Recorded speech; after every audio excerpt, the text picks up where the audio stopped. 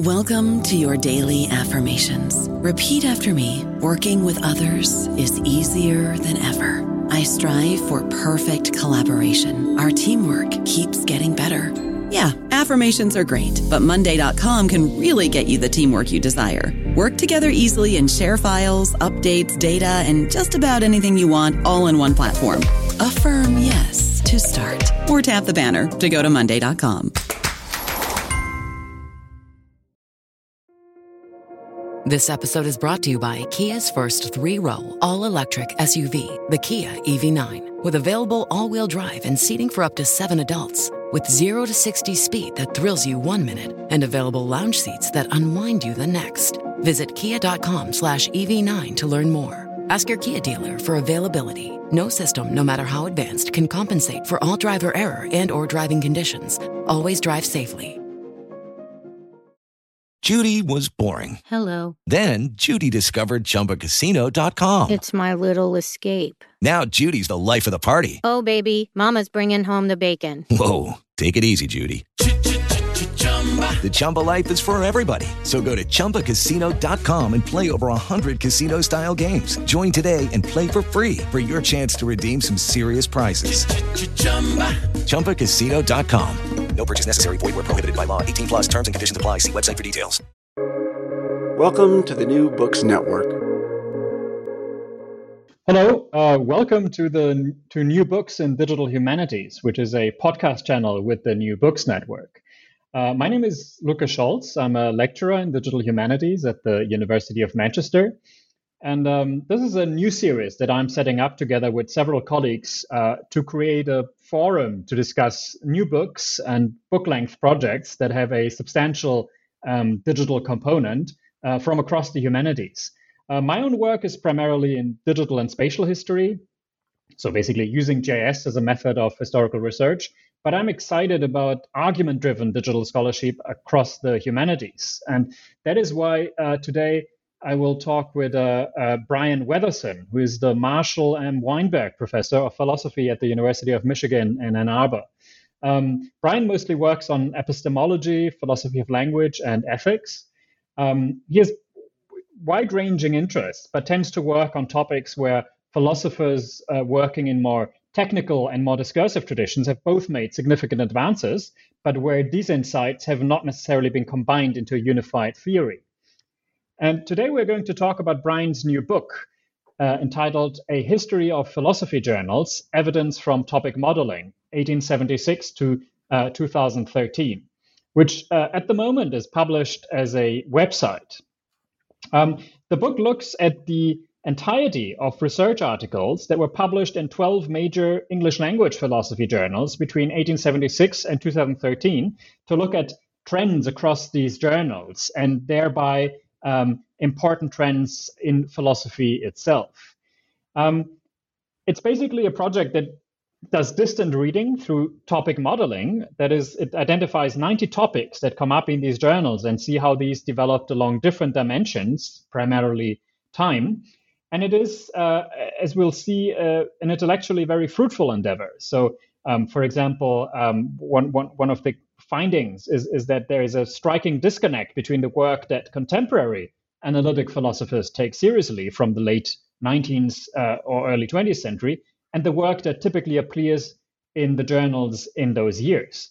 And we'll hear more about that from Brian in a minute. But what I think is particularly interesting about this project is that it's a great example for how digital methods can further argument-driven scholarship. So the book is also a reflection on method and on the countless choices that are made when collecting, processing, and visualizing the data that this is built with. And I think similar projects could be envisaged in almost any academic discipline in which journals play an important role. In fact, Brian added replication instructions to the introduction of his book. So I think that it is here that this book speaks to an audience that is much larger than just scholars of philosophy and history of Brian. History of science. That's the perfect segue. So welcome, Brian. Welcome, Brian, to this interview. Thank you. I'm glad you could make it. So I guess before we start talking about the book proper, could you maybe tell us something about yourself, about your work more generally, and how this project fits in your overall intellectual trajectory?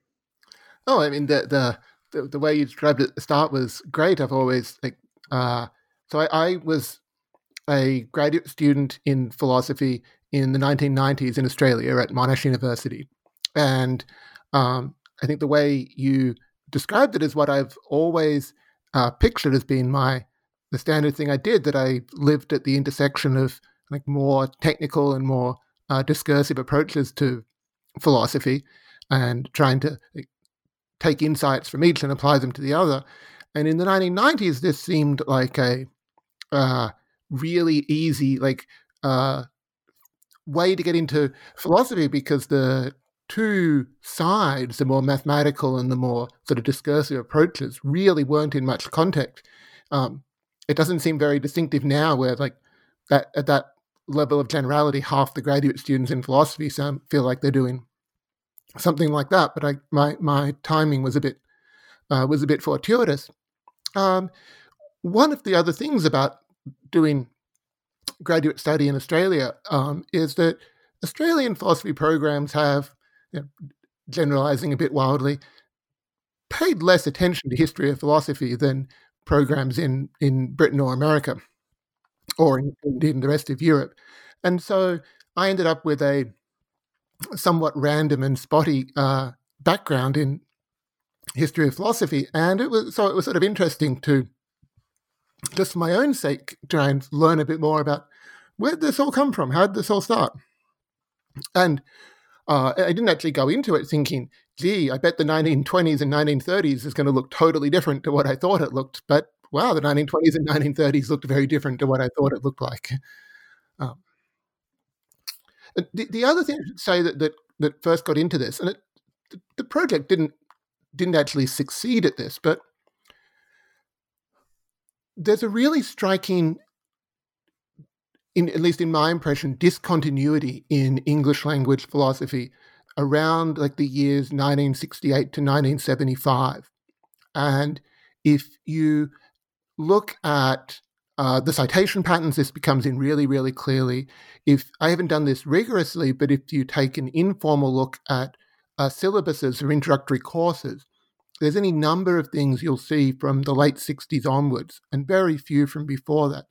And it's not just a temporal thing. That it's not just like, oh, people are willing to go back 50 years and not further. That break point of around 1968, it feels like it's been reasonably stable for quite a while now. And the bigger project this was part of was, though it turned out to not have as much to say about this as I'd hoped, but the bigger project was trying to get more of an understanding of just what happened in the late 60s and early 70s. And, why did it happen? Why did it happen then? And seeing if we can, see what's going to come next. Right. Yeah, that's it. I mean, had you done similar work to this before? Had you done this kind of computational work before? Or was this the first time? I had done some considerably less comprehensive and rigorous look at citation patterns. But the thing I was saying about the breakpoint, you don't need to be particularly rigorous. You can just like eyeball it, just like, look at the major journals and look at how many papers a year have over like 100 citations. And it goes from like, one a year. Not Google Scholar citations, but Web of Science citations, which are, much, much lower magnitude. But you look at how many, papers in the leading journals collectively have over 100 Web of Science citations, and it goes from like, one a year to 10 a year, like all of a sudden. So, it's not, the citation data, you don't have to analyze to see that there's a break. It's just, visible from outer space, as you might say. And I'd done a little bit of that. I was interested a little bit in what journals collectively cite each other.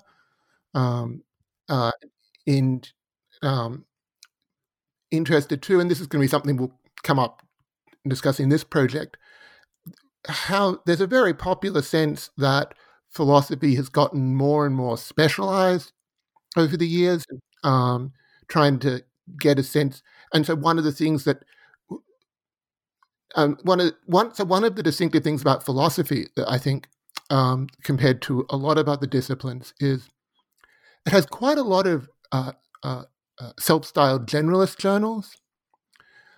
So if your listeners are in a lot of academic fields, this might be quite a surprising thing. In a lot of other fields I'm familiar with, there's like a handful of journals where literally anyone can publish in, but mostly you're not doing that. In linguistics, for instance, there's almost no, there's like 2 or 3 journals that any linguist can publish in, but beyond that, if you're a syntactician, you publish in a syntax journal. Philosophy has a lot of journals that everyone in philosophy can publish in, but also quite a lot of specialist journals, specialist ethics journals, philosophy of science journals, etc. And so there's enough quantity on both sides of that to look at the relationship between the specialist and generalist journals and try and use that as a way to test whether this sort of folk wisdom that it's gotten more specialized over time is true. And I actually went into it being a bit skeptical of the folk wisdom, and it turned out the folk wisdom kind of was true. So,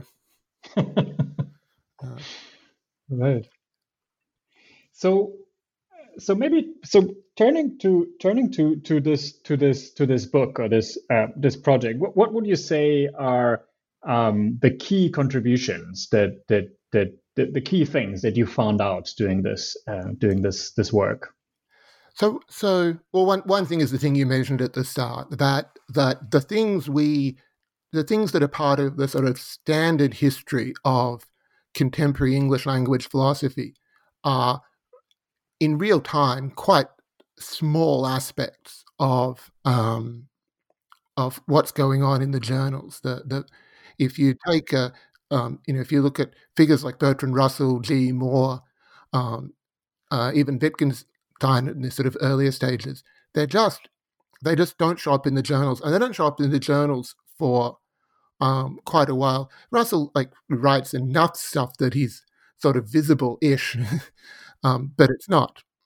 But it's nothing near as much as you would think, given the standard history. And I don't mean to say standard history in a pejorative sense. I think Russell's work is way better than the stuff that's going on there. It's right that we're teaching his work and not his contemporaries. But it was sort of staggering, and it was also staggering to me that we get the sort of the standard story I'd grown up with was that there's this thing, British idealism, that it was like a big deal in the late 19th, very early 20th century, and it was really stunning to me how much longer it persists. That actually turns out to be true for sort of everything. That if you sort of know the history of the field and you sort of associate some ideas with the great papers that introduce the core concepts, the core arguments, the main time that topic turns up in the journals is 10 years, 20 years later, because understandably it takes time for people to incorporate this.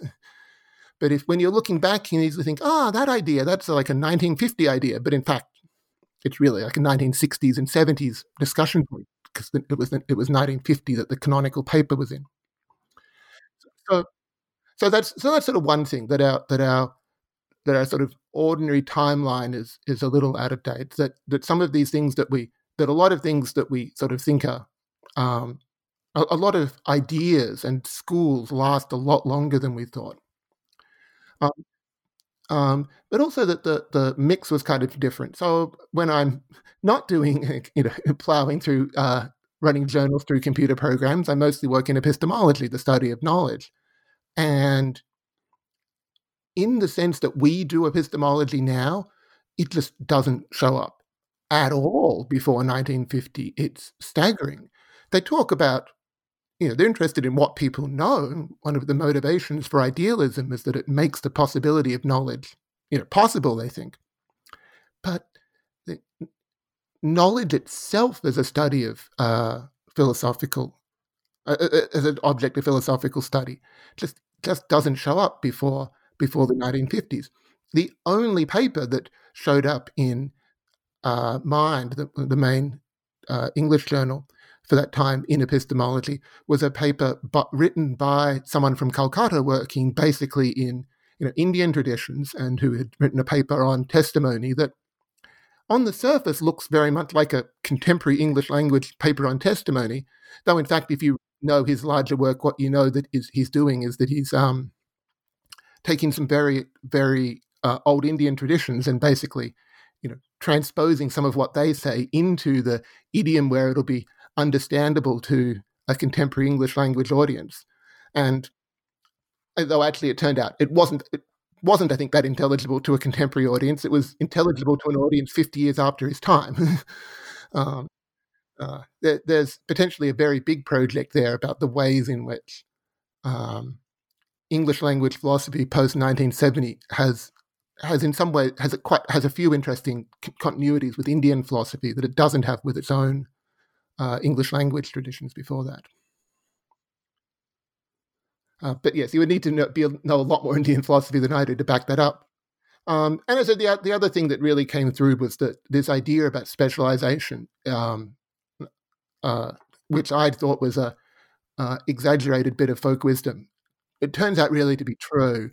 The sense in which the articles in the philosophy of science journals are just unambiguously philosophy of science articles, just keeps going up and up over time. The articles in the ethics journals that are unambiguously ethics articles just keeps going up and up over time.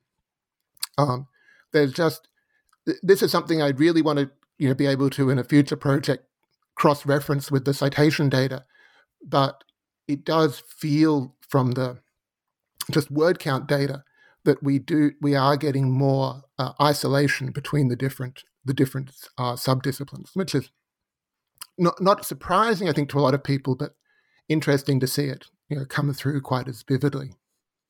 Mm-hmm. Mm-hmm. Mm-hmm.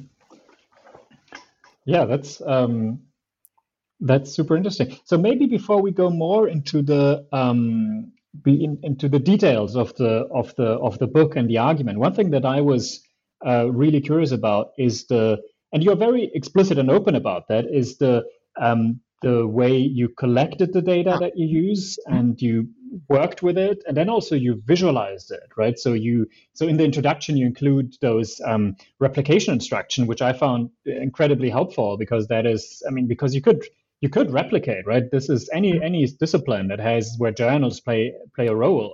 You could envisage very similar studies. And what I also found interesting is you rely very, like a lot of digital humanities projects, you rely a lot on visualization, right? You experiment with it, right. And you also reflect on these experiments. I guess so.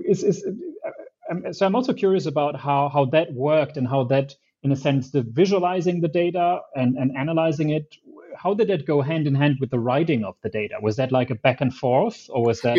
It was totally a back and forth. So the data collection wasn't particularly rigorous, actually. I mean, it was comprehensive, but just wasn't that much hard work.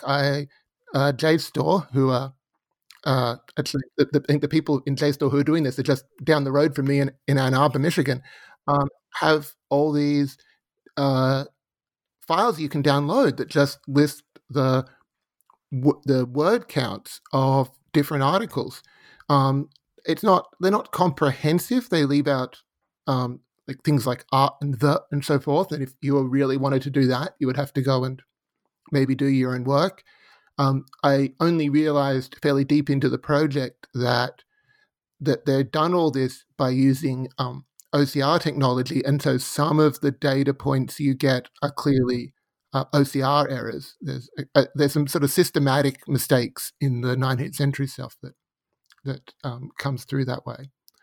But I could just go onto JSTOR and say, please give me a data set where each file is like a text file that just lists what words were in each article and how many times they appeared, and it was fantastic. The reason it stops in 2013 is JSTOR has a moving window, and when I did all the downloads, that was the last year I could get full data about, so that's when we stopped. I did do one cross-reference against an open access journal, Philosopher's Imprint, from 2019 by sitting on a computer and hitting download 56 times to get all the articles and running the PDF through a I can't remember what package I even use now to extract the same data for myself, but that would have taken weeks or months of really tedious stuff if JSTOR hadn't just given me those files. There was a bit of cleaning up to do. At one point, I don't know quite when this kicks in, but for some contemporary journals, JSTOR's clearly done this data production off of the LaTeX files, and so you get all these LaTeX commands clearly running through the data set, and that needed some cleaning up. And that was kind of the main cleaning I had to do was to sort that out. There's also one thing I had not realized was that what I'm calling English language journals did not used to be exclusively English language, and a lot of them published, at least a handful of articles in French, German, occasionally Spanish and Italian. Text mining can't cope with that at all, so I had to go through and by hand remove all of them. The metadata JSTOR sends you has a tag in it for the language of the article, but it's not 100% accurate. So that was a bit of cleaning up to do. But at the end of the day, they gave me 98% of what I needed, and I had to clean it. But compared to what most people, compared to the cleaning time that most people spend, mine was pretty light. Yeah. Yeah, I'm just finishing a project. Yeah, that seems to have been maybe even the easiest part of it. Yeah. So then it was the visualizations were crucial because there was just too much there for me to see even in any kind of tabular form.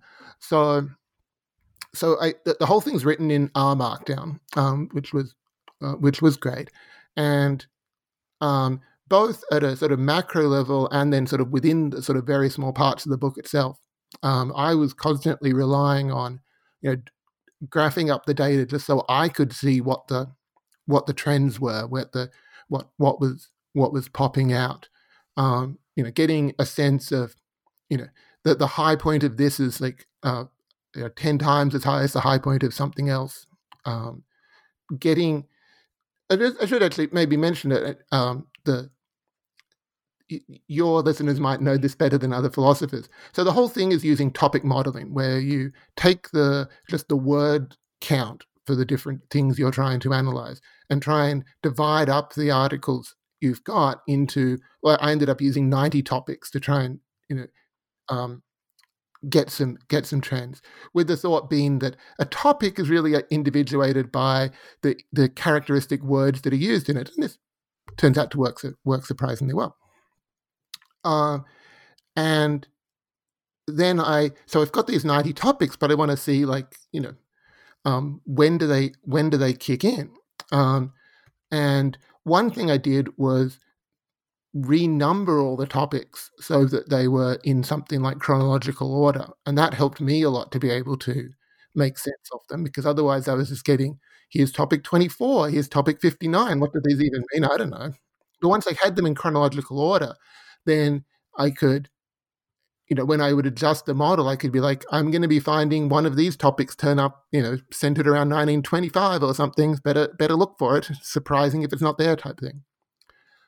But so one thing that I would never have found, for instance, without visualizing the data, is that there's a period around 1980 where all of the topics all 90 of them get a little bit of attention in the journals. And this was a super resilient finding that, there's a million different parameters you can adjust, and I adjusted most of them, and I would make these adjustments and do the graphs. And no matter what I did, the computer would divide up all the articles into 60 or 70 or 80 or 90 topics with such and such parameters set that I wanted. And always there'd be this thing where for most of the time there's some things that are just not part of the scene, but around 1980 everything is.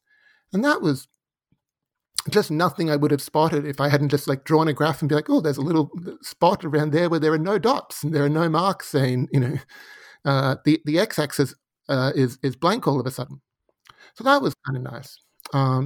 At a micro level, the longest part of the book is me writing a couple of paragraphs on each of the 90 topics, saying what they are, where they came from, and without the graphs to be able to look at them and go, here's when it went up and down, here's how it behaved in the different journals. I wouldn't have been able to even tell you like what topic 37 was even meant to be about. Yeah, and was this? I mean, imagine that this must be quite different from the way that you usually work when you write a paper. Oh, it's completely different. Yeah, I mean, from the perspective of someone in philosophy, the biggest difference was that it was so atomic that I could sort of break it up. That I've never had a project that I said, there are 90 things to write. Okay, well today I've got a few minutes. I can write 2 of them, and I've no longer got 67 left to do. I've got 65 left to do, and I've never in my life had a project where I could like that precisely say that I knocked off 3% of the of the project over this time, and it was kind of liberating that to be like, this wasn't a waste of half an hour. This was, getting that 1% done. So that was actually kind of fun. I think. Yeah, that is. Do you think it had? I'm curious about that because that's something that I'm finding in my own work, right? That writing with the help of visualized data is, to me, feels so different from the from other kinds of writing. No, I know, and one thing that I would often do is, I would, especially as well as looking at the visualizations, the other thing that I would look at was the model would tell me, hey, I've got this topic. I think it's like one of the 90 ways I'm divide up the field, and here are like the 10 articles that I think are like most characteristic of this topic. And that's interesting. And then, because maybe I've heard of 2 or 3 of them, I can tell from the titles what the 5 or 6 of the others are like. And that would like give me a bit of a sense of where this was.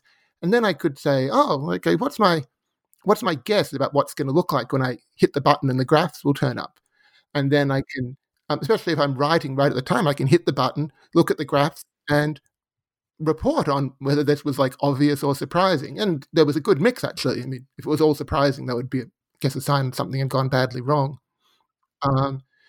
But being able to get a bit of non-visual data in first, so I had something to calibrate off, but then also very quick visualization to check, hey, it turns out actually my predictions were totally misguided. Right. Was fun too. I don't know about you, but I'm very busy and I don't have a lot of time to cook. That's why I subscribe to Factor. Eating better is easy with Factor's delicious, ready-to-eat meals. Every fresh, never frozen meal is chef-crafted, dietitian approved, and ready to go in just 2 minutes. You'll have over 35 different options to choose from every week, including Calorie Smart, Protein Plus, and Keto. These are 2-minute meals. Factor meals are ready to eat and heat, so there's no prepping, cooking, or cleanup needed. They're flexible for your schedule. Get as much or as little as you need by choosing your meals every week. Factor's the perfect solution if you're looking for fast, premium options with no cooking required. Sign up and save. We've done the math, and this is important. Factor is less expensive than takeout, and every meal is dietitian approved to be nutritious and delicious. Head to factormeals.com/NBN50 and use code NBN50 to get 50% off. That's code NBN50 at factormeals.com/NBN50 to get 50% off. And I feel like this gives the book almost in some parts, a conversational feel, right? Because you can really feel how you in a way how you describe that process. You're very it's not closed off, right? It's very open about how you tried out different things and how some things were surprising and then some weren't, or how in some cases you discovered, well, this is, I don't know, this is due to the model, there's evidently something wrong here, or this is this is actually a really curious finding. And I think it makes it. I mean, I don't usually read a lot of philosophy, but I would imagine that this is this is not how accessible. philosophy. This is not how philosophy is normally written. No, I mean, I was very conscious in writing this that I mean, there's a polemical point to this, which is, my big hope for all this is that it will make it possible for people to write similar things in the future. There's digital humanities has not interacted a ton with philosophy so far, and I think that's unfortunate. But I think that it will only happen. I mean, if you get into this like vicious cycle where graduate students don't want to go into doing philosophy and digital humanities because no one will take them seriously, and it's not on the philosophy side. And so I wanted to create a sort of space where graduate students can feel this is something I can go into. This is something that someone who's got like a fancy name chair at the University of Michigan does. But also, this is something where I don't have to spend like 2 years, learning from scratch all these different things. I can at least get a leg up and to go into. I'm sure people will do a much better job of it, but I'm sort of hoping that by going through in that level of detail, like how to get this started, I'll give people an easier on-ramp. Yeah. And that is, I mean, maybe that's a good point to turn maybe to the content of the book more in detail. Maybe what we could do, you can so it's structured into 3 parts, and maybe you can say just a little bit about each part of the book. So in the first one it's mostly, I mean, you have a long chapter about methodology, right, where you go really into the weeds about how all the choices that went into this, and then also the topics, and then finding ways of visualizing those topics that make sense. Mm-hmm. So the first part really is just a deep dive into the 90 topic model that the book is based around.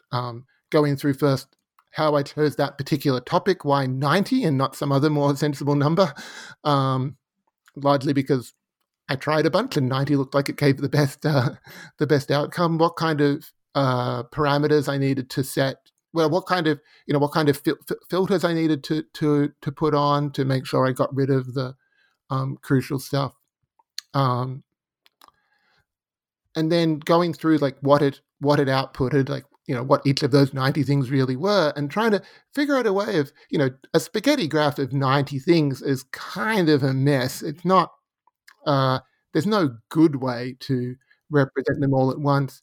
Even a faceted graph of 90 is sort of too many. I mean, you can't like visualize 90 things on a page. You can come close, but probably 30 or 40 is enough of that.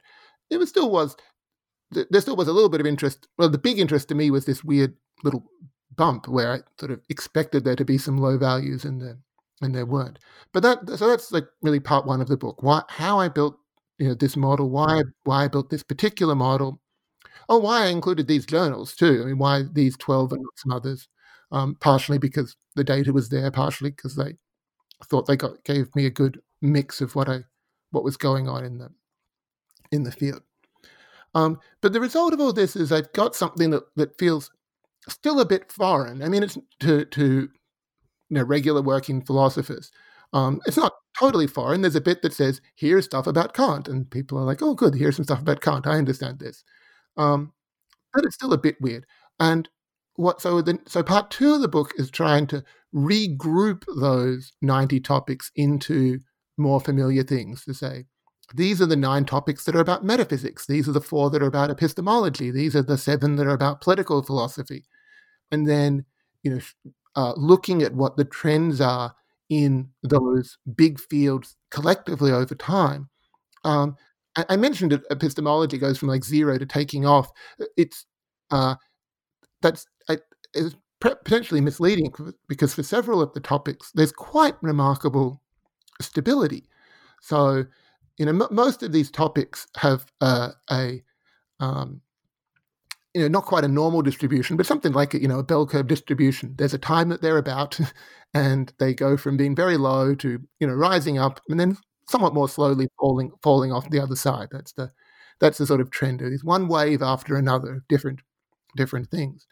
But when you add up all the waves across ethics or all the waves across philosophy of mind, you get something reasonably stable. For most of these things, for a bunch of these familiar philosophical divisions, what you get is the percentage that the journals will dedicate to that is pretty stable, but within that, there's huge amounts of variation. There's also, in the middle of that, another long chapter about the methodology of doing that sorting, which was more work than I expected. I at first thought this would be like 20 minutes of just looking at it and eyeballing, going, that's political philosophy, that's metaphysics, and wow, it wasn't. So that was fun. But again, I wanted to give people if people wanted to critique what I've done, and there's a lot of criticisms you could make, to say to acknowledge some of the choices I'd made, but also for people looking into it in more detail. And I have a chapter on epistemology because that's where I'm from, and also because it was the one that sort of surprised me the most. And then the last part of the book is trying to sort of back away from doing everything on a year-by-year basis and try and see if you can to try and look at trends where I aggregate a lot of the years together, because philosophy is not a big field. Some of these journals I'm looking at publish, sometimes as few as 12 articles in a year. The year-by-year data is incredibly noisy. So just trying to do something where so the big aim for the last part of the book is to try and see what happens when you try and aggregate stuff over longer periods of time, either over periods that make sense from just looking at a calendar, like decades, or from some things that match up with what I'd sort of antecedently thought were crucial breakpoints in philosophy.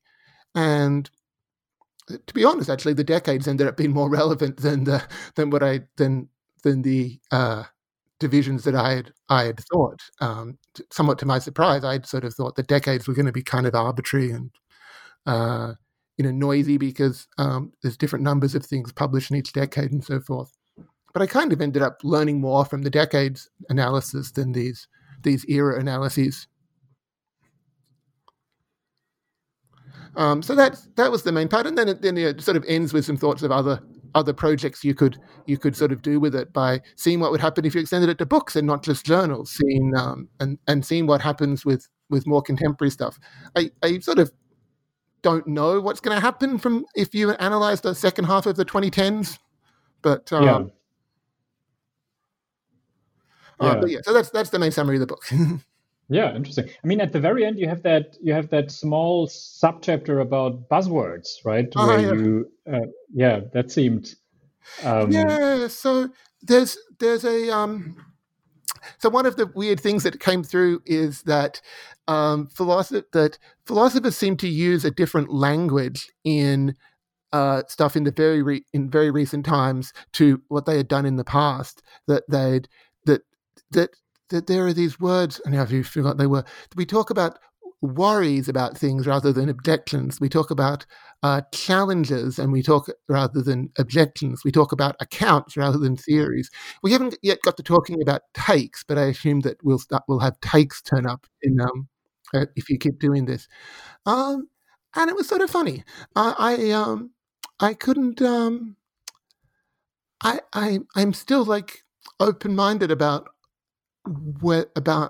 why this happened. If I had 3 months to dedicate to doing nothing but figuring this out, I would run the same project again, stopping at some randomly picked year, like 1995 or something, and seeing if there were buzzwords that it sort of landed on that were sort of big deals in the 80s and early 90s. and maybe there would be. I think most people I've spoken to think that this was a really weird thing about the early 21st century, that words like commitment, account, proposal, typically, worry, and so forth became. But maybe it's always like that. Maybe there's always like a new way the kids speak.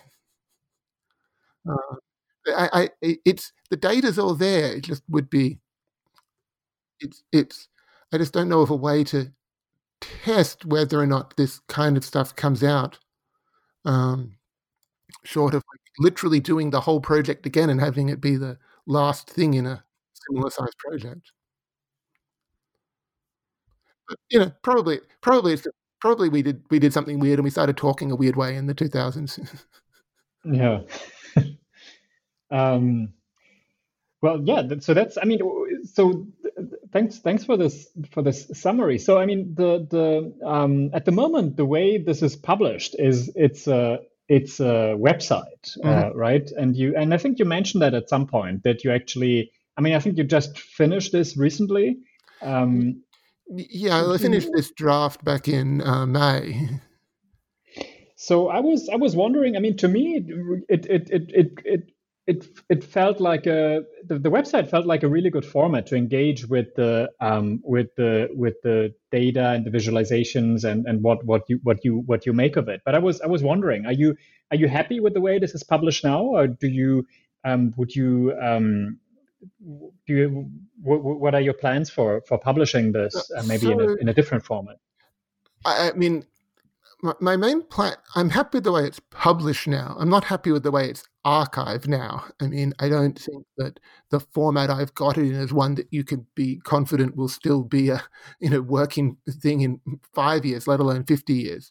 So I am sort of talking in the midst of, between all the other things that are happening, to University Press about getting it published electronically through them. I mean, the way it's written up, if you've used anyone who's used R Markdown before will know, there's not a very easy division between form and content. Trying to get this material in some other representation would be a lot of work. So it's that you can change the CSS or something and get some things that way that make it look a bit different. But it would be very, very hard to make large scale changes. But what I really do want to work on is having something that it doesn't become all dead links in a few years, and that would be the big upside of having a university press. I mean, we online publishing is so young that we just don't know. The experience so far is pretty dire. If you go back and read histories of electronically published things from the 1990s, they're all full of saying how this was like incredibly hard archival work because nothing persists. So I don't know what we can do to guarantee persistence, but I kind of think maybe a university press at least increases the probabilities. Yeah. No. I think that's a very. I mean, I know that Stanford University Press has that great series. I think they call them digital monographs. Mm-hmm. That where the aim is a bit that, but yeah. I mean, one thing that you. Sorry. I was going to say, well, you must have this too in mapping, but partially because I'm doing this all in pixels, I went a bit overboard, and there's all sorts of large graphs that aren't strictly necessary. But as it stands, if I printed it out, it'd be like 1,000 color pages, and so it'd be like $300 or something as a book. So that's not really going to happen. Even if I'd have to edit it substantially to make it at all publishable as a book, and I'm not sure it would be worth it. It's partially the fun is to be able to click from one part to another. It's cross-references everywhere and so forth. And just being able to say, to be able to put, if there's like 27 things that turn up in 27 interesting papers that turn up in a topic. I just list the 27 papers and people can eyeball them and not having to fuss about that. So I don't really think there's a way to make it work in anything like its current form as a printed book. The quantities are too much. The interconnectedness of the parts is too much. The color is too much. Yeah, and the color is essential, right? Because you couldn't read those charts without. Oh yeah, well, yeah. I mean, the spaghetti graphs aren't readable at all, but with unreadable at sound, but with no color, they would be even less so. Yeah. I mean, so one thing that you said earlier, right? That this for you is also in a way there's also a programmatic side to this, right? And to maybe promote also a different way of writing philosophy and of doing philosophical scholarship. And I realize that this is a very recent project, but I was wondering, do you have you got any reactions from colleagues? Is this I'm just wondering if this is something that would be completely outlandish to people in your discipline, or if this is something that in a sense, it's maybe not that unusual, or something that appeals, or maybe doesn't appeal to the people in your discipline. So it's I think it's very hard to get much feedback because of all the lockdown. It would have been really fascinating to have more chats with people in person, either in my department or at events, and to be able to get more of a, to read the body language of people being like, do they look really skeptical about what I'm doing here, or do they seem interested? The online conversations I've had have been pretty enthusiastic, but there's people online who are probably the most target audience for it. One of there's actually a sort of double faceted challenge to this. One is that there's a real challenge. There's a real debate within. No, debate's the wrong word, actually. There's some tension within philosophy about how recent one can really do history of philosophy. I mean, as philosophy, more than most other disciplines, has its own history as a big component of it. But that mostly runs through the early 20th century. You don't, practically nobody, except occasionally me in a slightly different context, writes articles about the history of 1980s philosophy, or even about individual things in the 1980s. You don't apply, exegetical approaches to work from the 1980s and 1990s. So one of the challenges already is getting people to take the very idea of doing historical work about something that's so recent, when everyone else is doing stuff about 300 or 3,000 years ago. And then on top of that, the challenge of doing it, digitally rather than, close reading of, what does Wittgenstein mean in this particular paragraph type thing. But I think people online were still really fascinated by it, and so I think there was at least some positive feedback. But I haven't heard a ton of people being like, and here's I really want to do like a PhD project on this. Can you give me some more clues, more pointers? So, but I wasn't getting a ton of open hostility, but I'm a bit worried that the openly hostile people will just ignore me, and if it was only in person, I could really tell that how dismissive they were being. Right.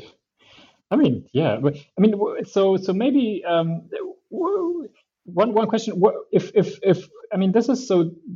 And you write it also in a way, right, that invites replication, and that invites other people, that encourages other people to do similar work, whether in philosophy or in any other discipline. And I was just wondering, what would you say to somebody who would like to embark on a similar project with a different discipline? Oh, and I think well, the first thing I'd say to them is that JSTOR is like making some changes to how they're doing stuff. So my instructions might be getting out of date. So like go into JSTOR and grab the data that you want today before they tinker with it. I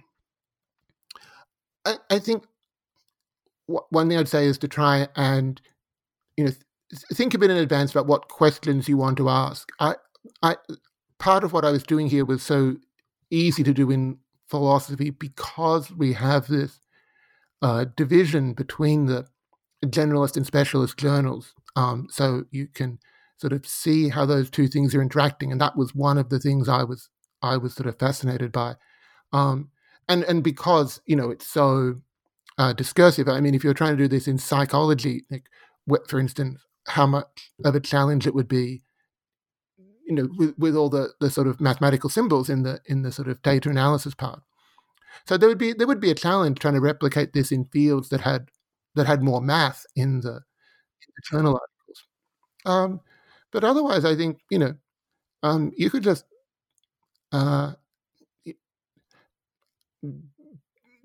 do something similar to what I did. Oh, I guess the one very big thing to think through is I spent a lot of time getting the journals I wanted to include in it. And it's very important, it turned out, this is going to sound kind of obvious, but it took me a while to realize, it's very important to not include journals that are both a bit outlierish in terms of what they cover and publish a very high quantity of articles because they just end up flooding the thing. And you don't, if you wanted to learn about the history of that journal, well, great. But I had some early drafts of this that had things that were really telling me something about the history of some idiosyncratic journals, not about the history of the field as a whole. So if you do want to do this kind of thing to understand an academic discipline, you have to be a bit brutal at excluding things that are too unrepresentative. There's a danger of just writing your own sort of preferred conclusions into the result there if you exclude things. You exclude things because you think they're unrepresentative, and then the stuff they do is left out, and you think, oh, I'm right, they were unrepresentative. But the alternative is just kind of bad. That you just end up, again, I don't know if how much this generalizes actually, but one weird thing about philosophy is that different journals publish almost literally orders of magnitude different numbers of papers, and so per year.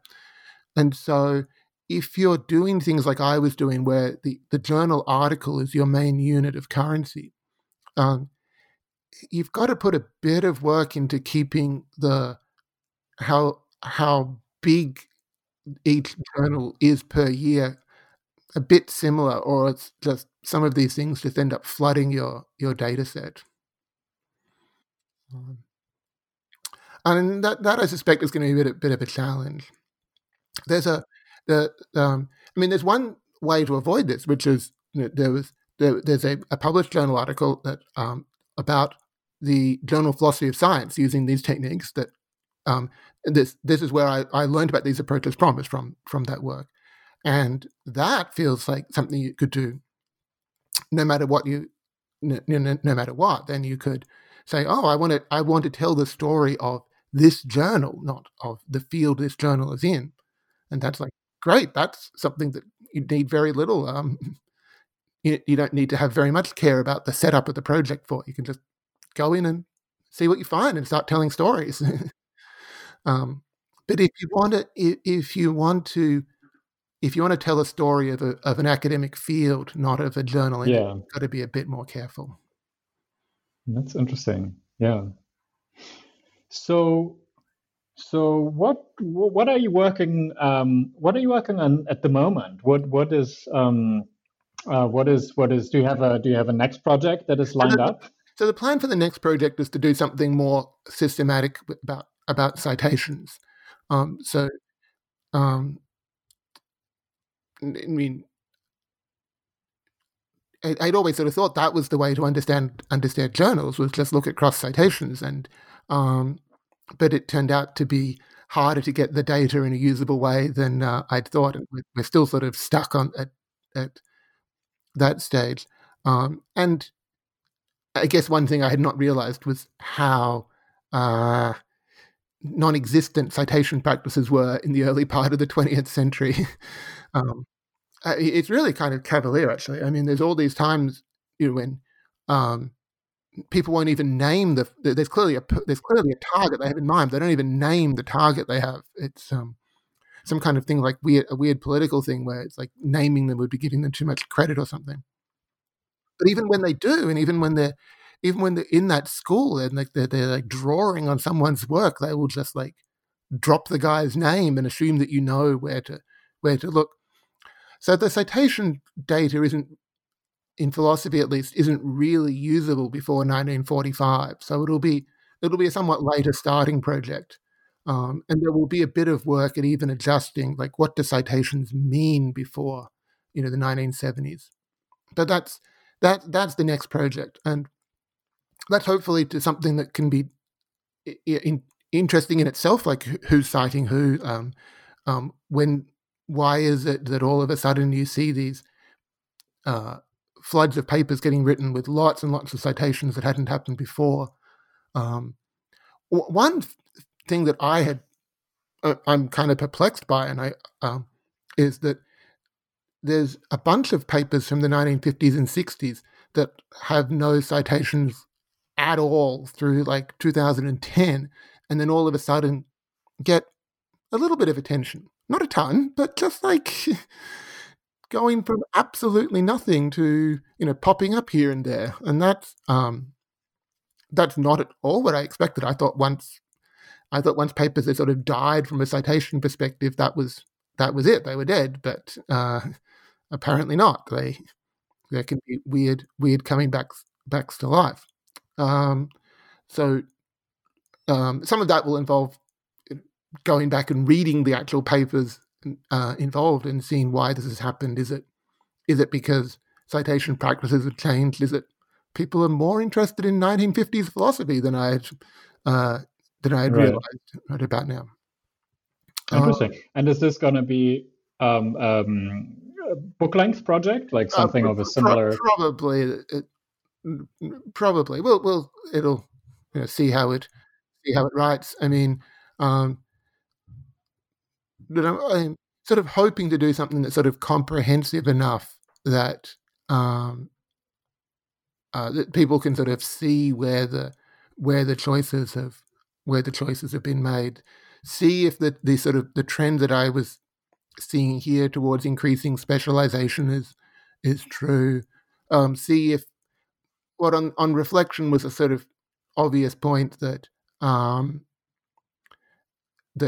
fields that a philosophical debate is often centered 10, 20 years after what you think of as the canonical paper in that field, whether that stays true. So there'll be quite a bit of sort of cross-referencing, I think, with this work, to see if some of because at the end of the day, all I'm doing in this book is using word counts and trying to draw some massive conclusions from them. And I was surprised at how good evidence that was for things, but it's pretty fallible evidence. And if the citation data doesn't back it up, then, some of it should just get rejected.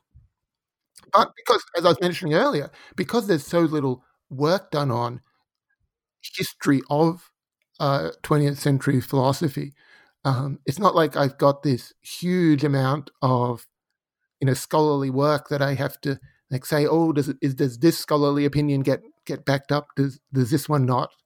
There's a handful of people who have written on this stuff, but only a handful, and so some of this is a bit of raw exploration. Yeah.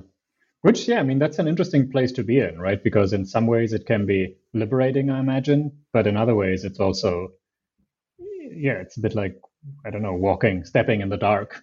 It's kind of fun. I mean, one other thing that I might do, but this might be like years down the track, is, so as I've been saying a couple of times, philosophy undergoes this huge change from 1968 to 1975, and I've always wondered whether there was something. Whether there was like a sociological or economic explanation for that. That there's all these people who get hired, all these people who are slightly older than the baby boomers, who get hired to teach the baby boomers as the US college system explodes. And on the face of it, this feels like a very plausible explanation. Why are there so many of the really central figures in philosophy to this day? Why are they born between 1935 and 1945? Well, they were just a few years older than the boomers, and so they all got hired. That's great. But if that theory is true, you'd expect to see it in economics, in mathematics, in a whole bunch of other fields. And I'm actually not sure that you do on my very, very initial looks at the data. So there's some interesting cross-disciplinary questions that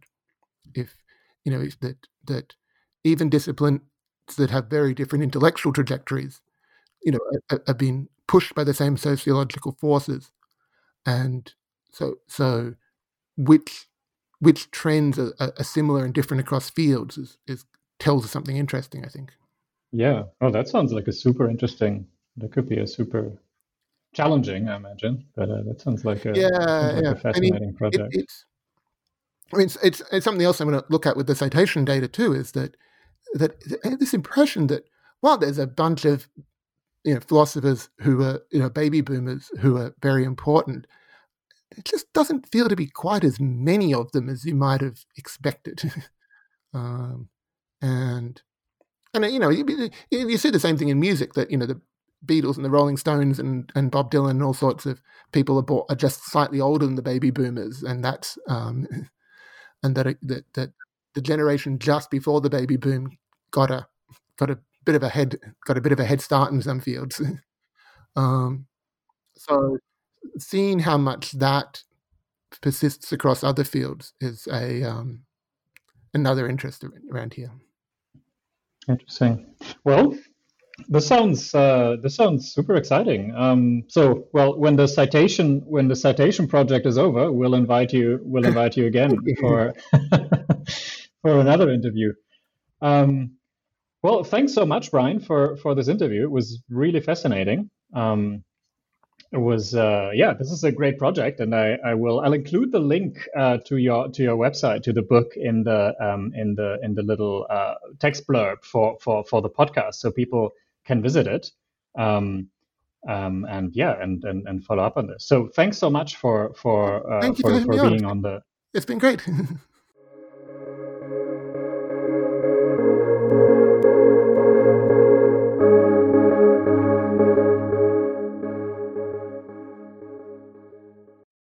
Hello, it is Ryan, and I was on a flight the other day playing one of my favorite social spin slot games on ChumbaCasino.com. I looked over at the person sitting next to me, and you know what they were doing? They were also playing Chumba Casino. Coincidence? I think not. Everybody's loving having fun with it. Chumba Casino is home to hundreds of casino-style games that you can play for free anytime, anywhere, even at 30,000 feet. So sign up now at ChumbaCasino.com to claim your free welcome bonus. That's ChumbaCasino.com and live the Chumba life. No purchase necessary. VGW. Void where prohibited by law. See terms and conditions. 18+.